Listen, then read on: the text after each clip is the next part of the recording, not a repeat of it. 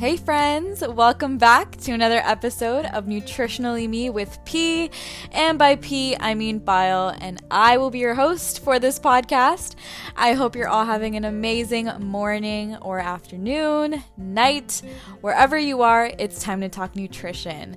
So on today's episode, we're discussing the vitamin B complex family. There's 8 vitamins for us to get through here, so this week we'll cover the first few.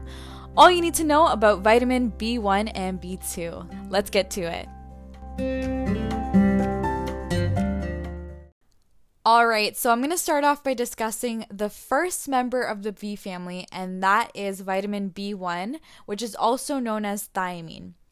Fun fact is that it was the very first B vitamin that scientists discovered, which is why it's named number 1. Now, vitamin B1 is an important nutrient that supports our cells. A huge support in helping our cells grow and function to their best abilities. And this vitamin also helps us turn the food we eat into energy for the body. Now, how does vitamin B1 do this? It helps make ATP, which is an important molecule that transports energy throughout our body.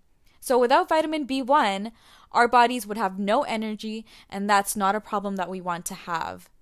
Now, as all of you remember from our previous episodes, the B complex family is water soluble, so that means we require vitamin B-rich foods on a daily basis. Only small amounts of B1 are stored in the liver, which is why you need it every day.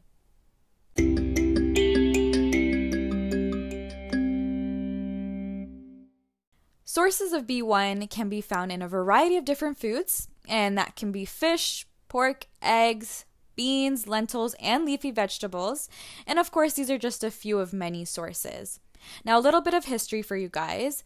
During the 19th century, 2 Dutch scientists found that chickens who were fed polished white rice developed leg paralysis. However, chickens who were fed unpolished brown rice remained healthy. And they later discovered that the brown unpolished rice actually had thiamine in it, which is removed when the rice is polished and white.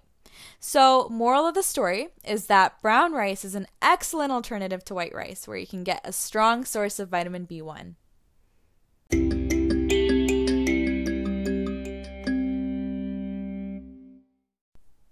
Although deficiency is quite rare here in Canada, areas where there is a low intake of foods containing thiamine may suffer from deficiency. Now, what does a B1 deficiency look like? Well, it's not great, and it can lead to muscle loss, which impairs motor function and reflexes. In a deficient state, our cells are just not receiving the energy that they need, and they're slowly dying down. This can also lead to a decreased immunity, weight loss, and confusion. On the other hand, toxicity is actually highly unlikely, and that's because if someone was to ingest high amounts of vitamin B1, our bodies would only absorb what it needs and flush everything else out through the urine. And now for the most important question: how much do we need per day? Now, as I've mentioned earlier, if you have a diet full of B1 sources, you don't need to worry about supplementing this. The recommended daily intake level for adults is 1.5 milligrams. To put this into perspective, 100 grams of flax seeds gives you 1.6 milligrams of B1, which already hits your target for the day. So you, my friend, are good to go.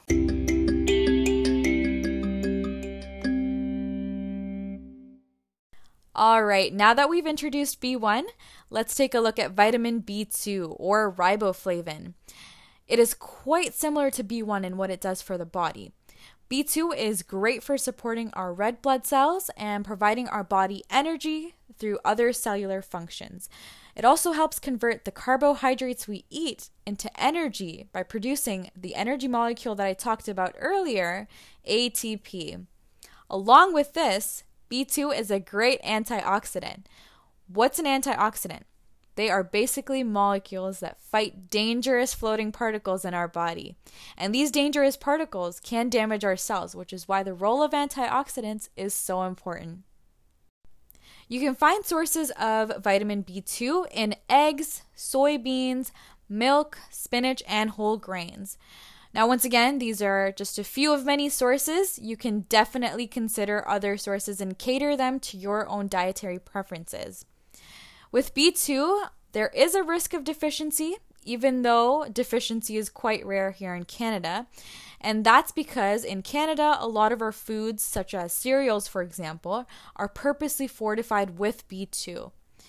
A deficiency may show symptoms of a swollen mouth or throat, cracked lips, inflammation of the tongue, and scaly skin. Overconsumption of B2 can cause nausea, vomiting, blurry vision, and increased thirst. So with that being said, the current recommended daily intake is 1.3 milligrams for adults. And generally, one serving of whole grain breakfast cereal will give you 100% of the B2 you need for the day. So be mindful of your intake and you will gain the most benefit. If you are looking to take supplements for B1 and or B2, I would recommend taking a B complex family vitamin where you get all of your B vitamins, so all 8 of them in one, rather than taking them separately, which can help sort of keep an overall balance of the B vitamins. However, you guys know me, I'm all for getting your sources through the diet. Don't underestimate the powers of the food you eat, guys. A healthy diet will always support your nutritional needs. So friends, thanks for tuning into episode number 3. We just covered vitamin B1 and B2 from the B complex family. That's a lot of B's. Next week, we'll discuss the unique roles of vitamin B3 and B5 in our bodies. So for now, follow me on Instagram at Nutritionally Me Podcast to stay up to date with our episodes. And this is P heading out for the day. Stay healthy and happy.